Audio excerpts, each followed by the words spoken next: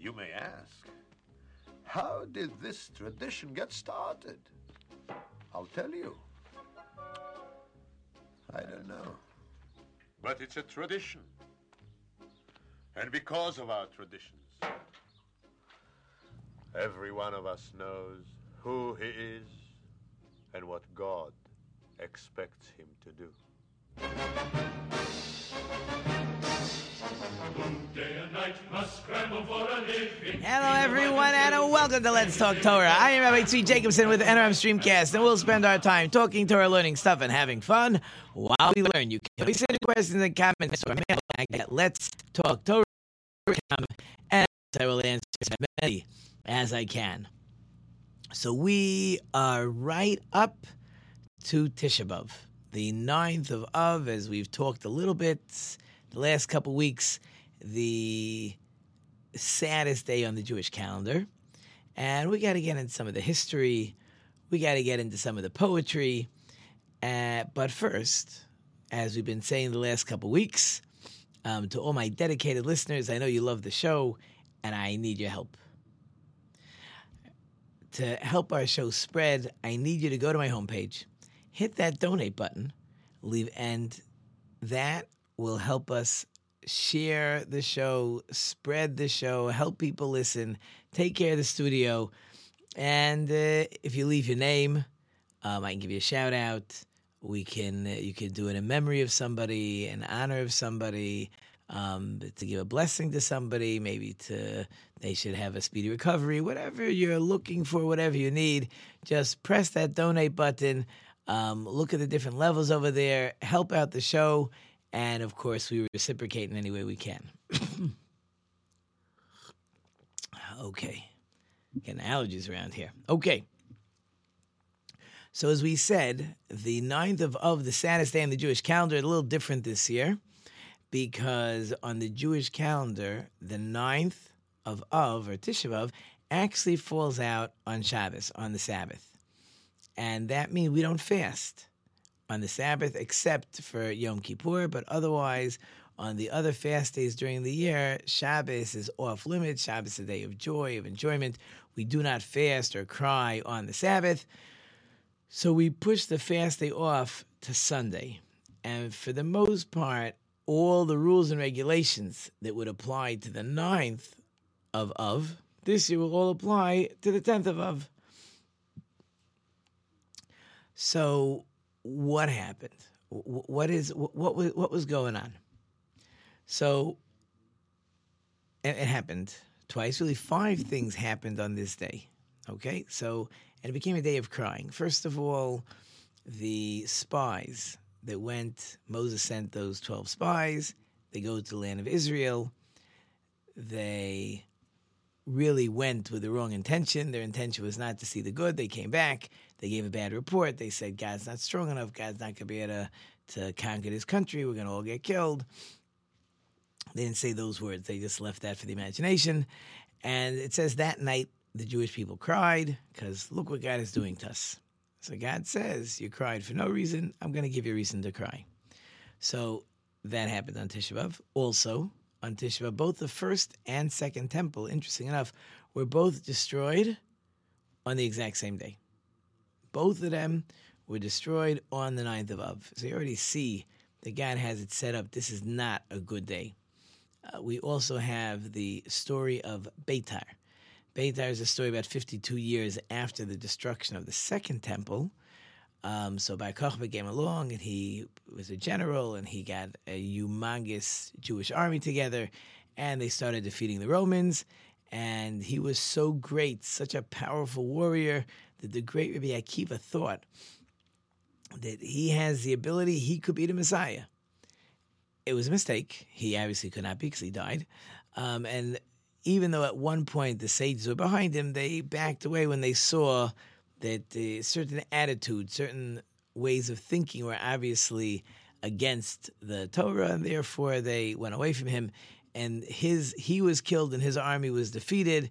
Beitar was destroyed. That also happened on Tisha B'Av. They actually took all the dead bodies and they made like a wall around a vineyard. And, even though we lose and we get punished, but God still takes care of us. The idea of the Romans was to leave all these bodies to decompose. That would lead to disease and destroy the fields. Instead, there was a miracle that the bodies stayed fresh for 12 years. Then finally, the Romans gave permission and we buried them. And there's certain blessings we make on wine and the blessing after the meal. All that is because of that miracle. And the last thing is the Temple Mount was plowed over just to lower that mountain. It was sowed with salt, again, just to ruin the whole mountain.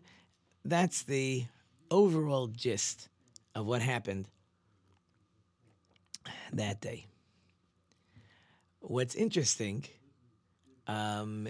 is it seems like, and this we're going to talk about in this show, we're going to talk about it again in the next show, it seems we're crying over the past. Right? Don't we always say, don't cry over spilled milk? Like, okay, so the temple's gone. Okay, we feel bad, but that's old history. Now let's move forward. So what happened to let's move forward? So we need to understand, what are we crying for? What are we crying about? What happened? What did we lose, right? Somebody cries over something. A relative passes away. Other things happen.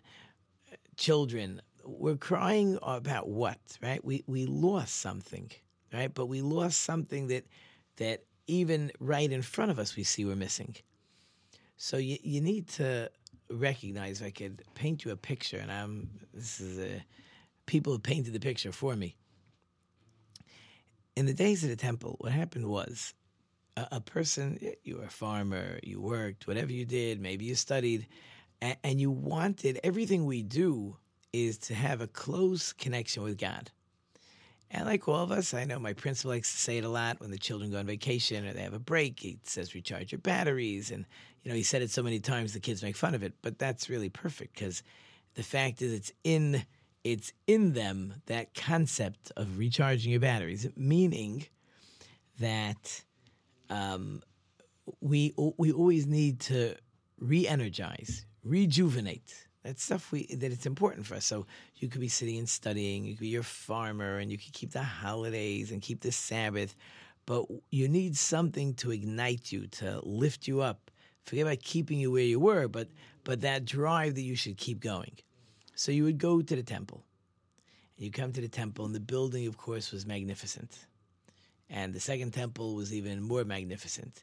And you felt the spirituality. We're going to talk, not in this show, I don't have time in this show. In the next show, we're going to talk the daily miracles that everybody could see. And you see all these priests, and they're walking around, and they're all dressed in their finest, white, beautiful linen robes. And they're regal, and the high priest is there, and he's in his special clothing.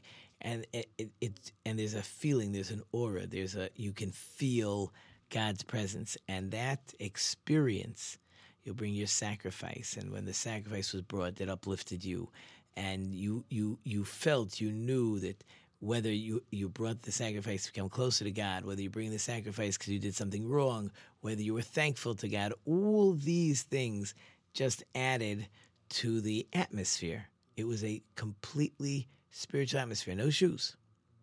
Couldn't have shoes, nothing on your feet. No walking stick, no money belt. It was just you and your experience with God. That's what you went for. And really, you were supposed to go 3 times a year for each holiday. Now, depending where you lived would depend if you could manage that trip 3 times a year. But the goal was certainly to try that trip 3 times a year. So with the destruction of the temple, see, we don't even know what we're missing. that's the problem, right? Sometimes we have to cry that we don't even know what to cry about. But we lost that connection, right? We lost that ability to connect with God in a way, a totally spiritual way to connect with God. And that becomes a loss. That's something that it's very hard to come back from. And there's no question, the rabbis say over the years, that our level of spirituality has definitely dropped. Each generation it drops. So now I'll ask the question. I think the answer should be obvious. We'll get to the answer as we go through the next part of the show, but is there a replacement? So what do we do? So you can't have that spirituality. That that doesn't exist. So if I can't have that spirituality, so what do I do to make my connection with God? Like, what can I do? So now let's put that question on the side. And now let's think. So on Tisha B'Av, on the 9th of Av, a little bit at night, but a lot the next morning, there's a special, I'll call it a prayer book. It's really not a prayer book. It's really a book of poetry. And it's called Kinos, or Kinot. And it's poetry. A lot of it will talk about the destruction of what we had, what we lost. But there are other pieces of poetry over the generations that have been added in. For example, they have pieces about the beginning of the Crusades, cities being forced to convert and not giving in and being killed. They even have added in 2 different pieces of poetry about the Holocaust. Now, it's interesting. There's always people writing poetry. I'm not sure what you have to do to get into the book. I think for the most part, you were, in the earlier generations, you were just this great poet, and everyone saw the piece of poetry, and everybody was so moved by it that it just became part of. So the 2 for the Holocaust were written by great rabbis and very poetic, very, very strong. There's other people who've tried their own more recent poetry. There may be some people that go for it. There may be some that don't, but it's poetry. Right? In other words, it's all stuff to bring out our feelings and to help us recognize the loss. And we actually sit on the floor or very low chairs, cushions, and that really goes till midday. And after midday, then we're allowed to get up off the floor, and then the rest of the day is fasting, and people will. It's a sort of a quiet day. You're not really allowed to do a lot of stuff. I mean, you could drive a car, you could cook, you could water your lawn, you could do a lot of stuff, but people aren't. You're staying home. Maybe you're reading Holocaust books. Maybe you're studying things about the destruction of the temple. All things to give the day an appropriate, proper feeling. And I mean that's pretty much what's going on during the day. Again, there's no shoes. There's no leather shoes. So you want to wear Crocs or something else, go right ahead. People, no showering, no oils or ointments. Obviously, no eating, no drinking. So that's the day. It's an interesting day because it's true that it's a very sad day, but it's also a day where you have a real opportunity to. It's like another way to become close with God. In other words, the whole day I'm sitting there with God, begging Him to bring back the temple because I realized what I lost. So that almost gives you your own way to connect with God. Okay.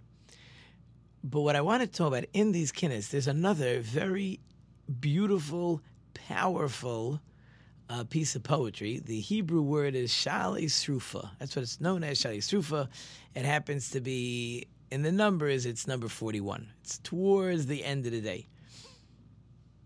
And it was written by the Marami Rutenberg. And it's discussing the 24 wagon loads of Talmud, or really any books, but mostly Talmud, 24 wagon loads of Talmud that were burnt that day in France. So we gotta get some history here just to give us a feeling of what's going on. So first of all, the king of France at that time was King Louis IX. Louis IX was a fanatical religious king, and he held of himself a lot.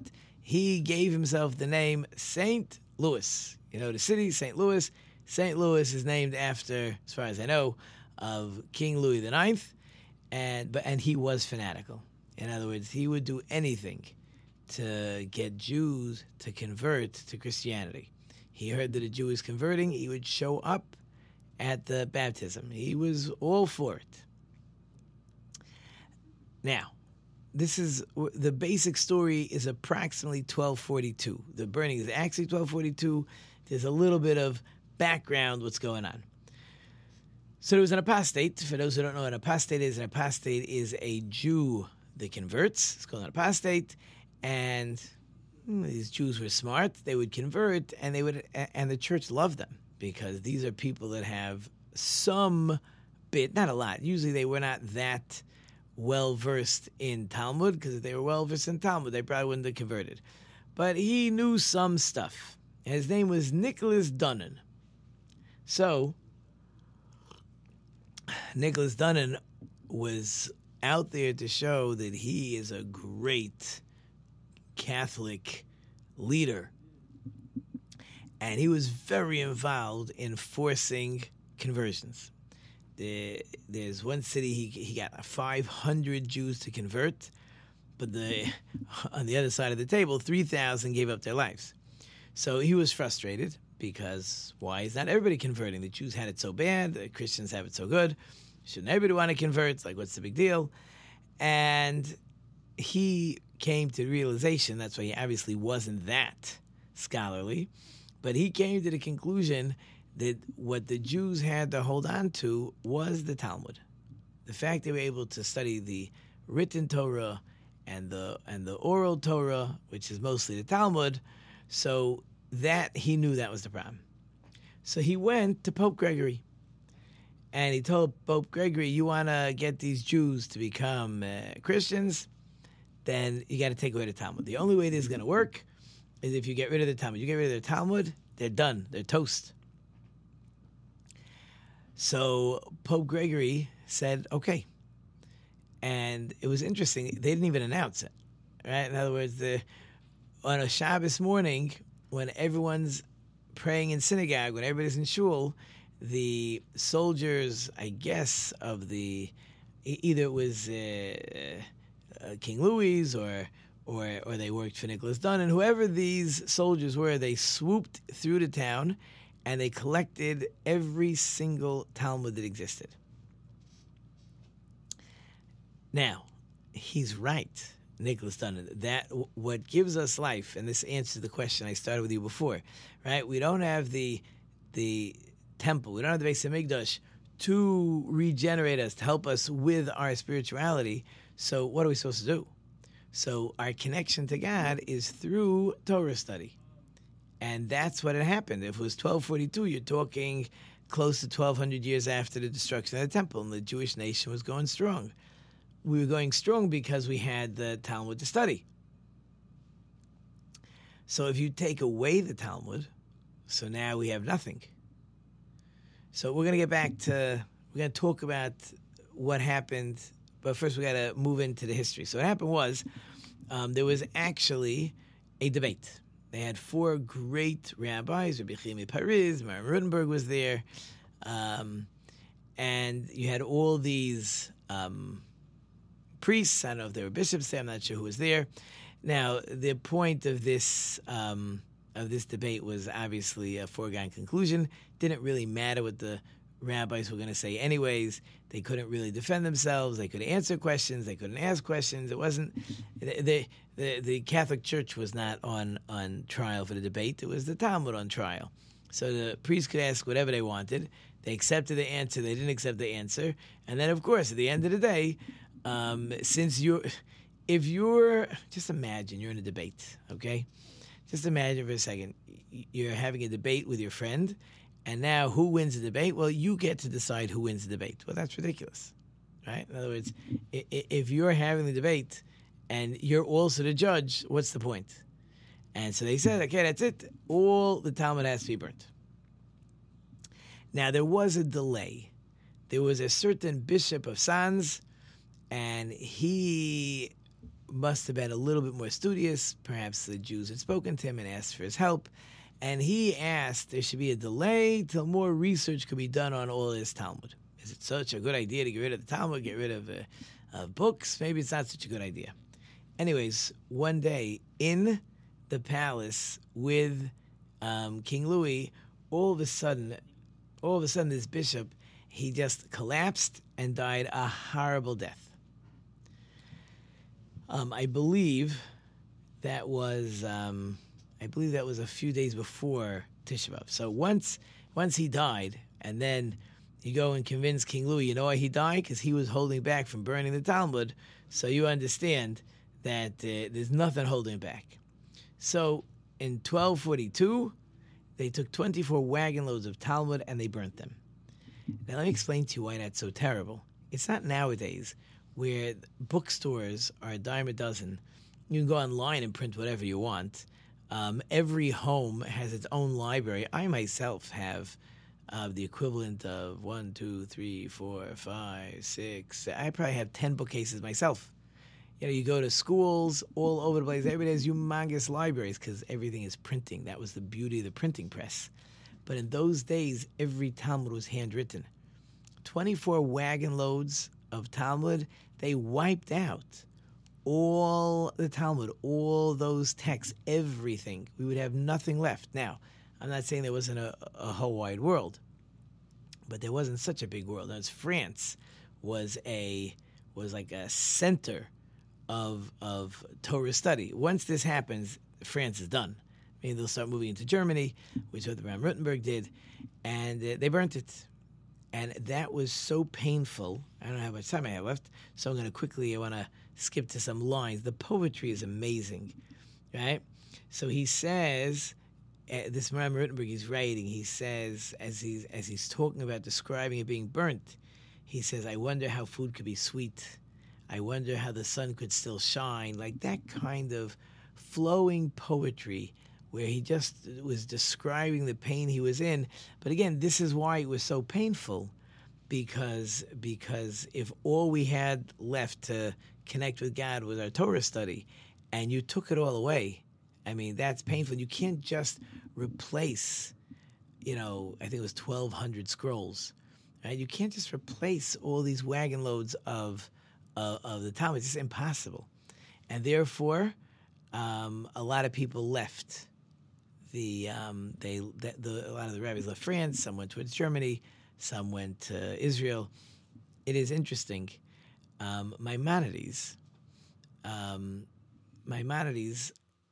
right at that time, he wasn't alive anymore, as far as I know.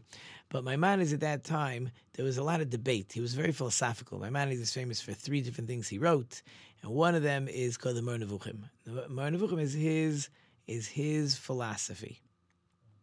Officially Jewish philosophy. A lot of it is very similar to Aristotle. If you ask me to explain Aristotle philosophy, it's not going to happen right now, or ever probably.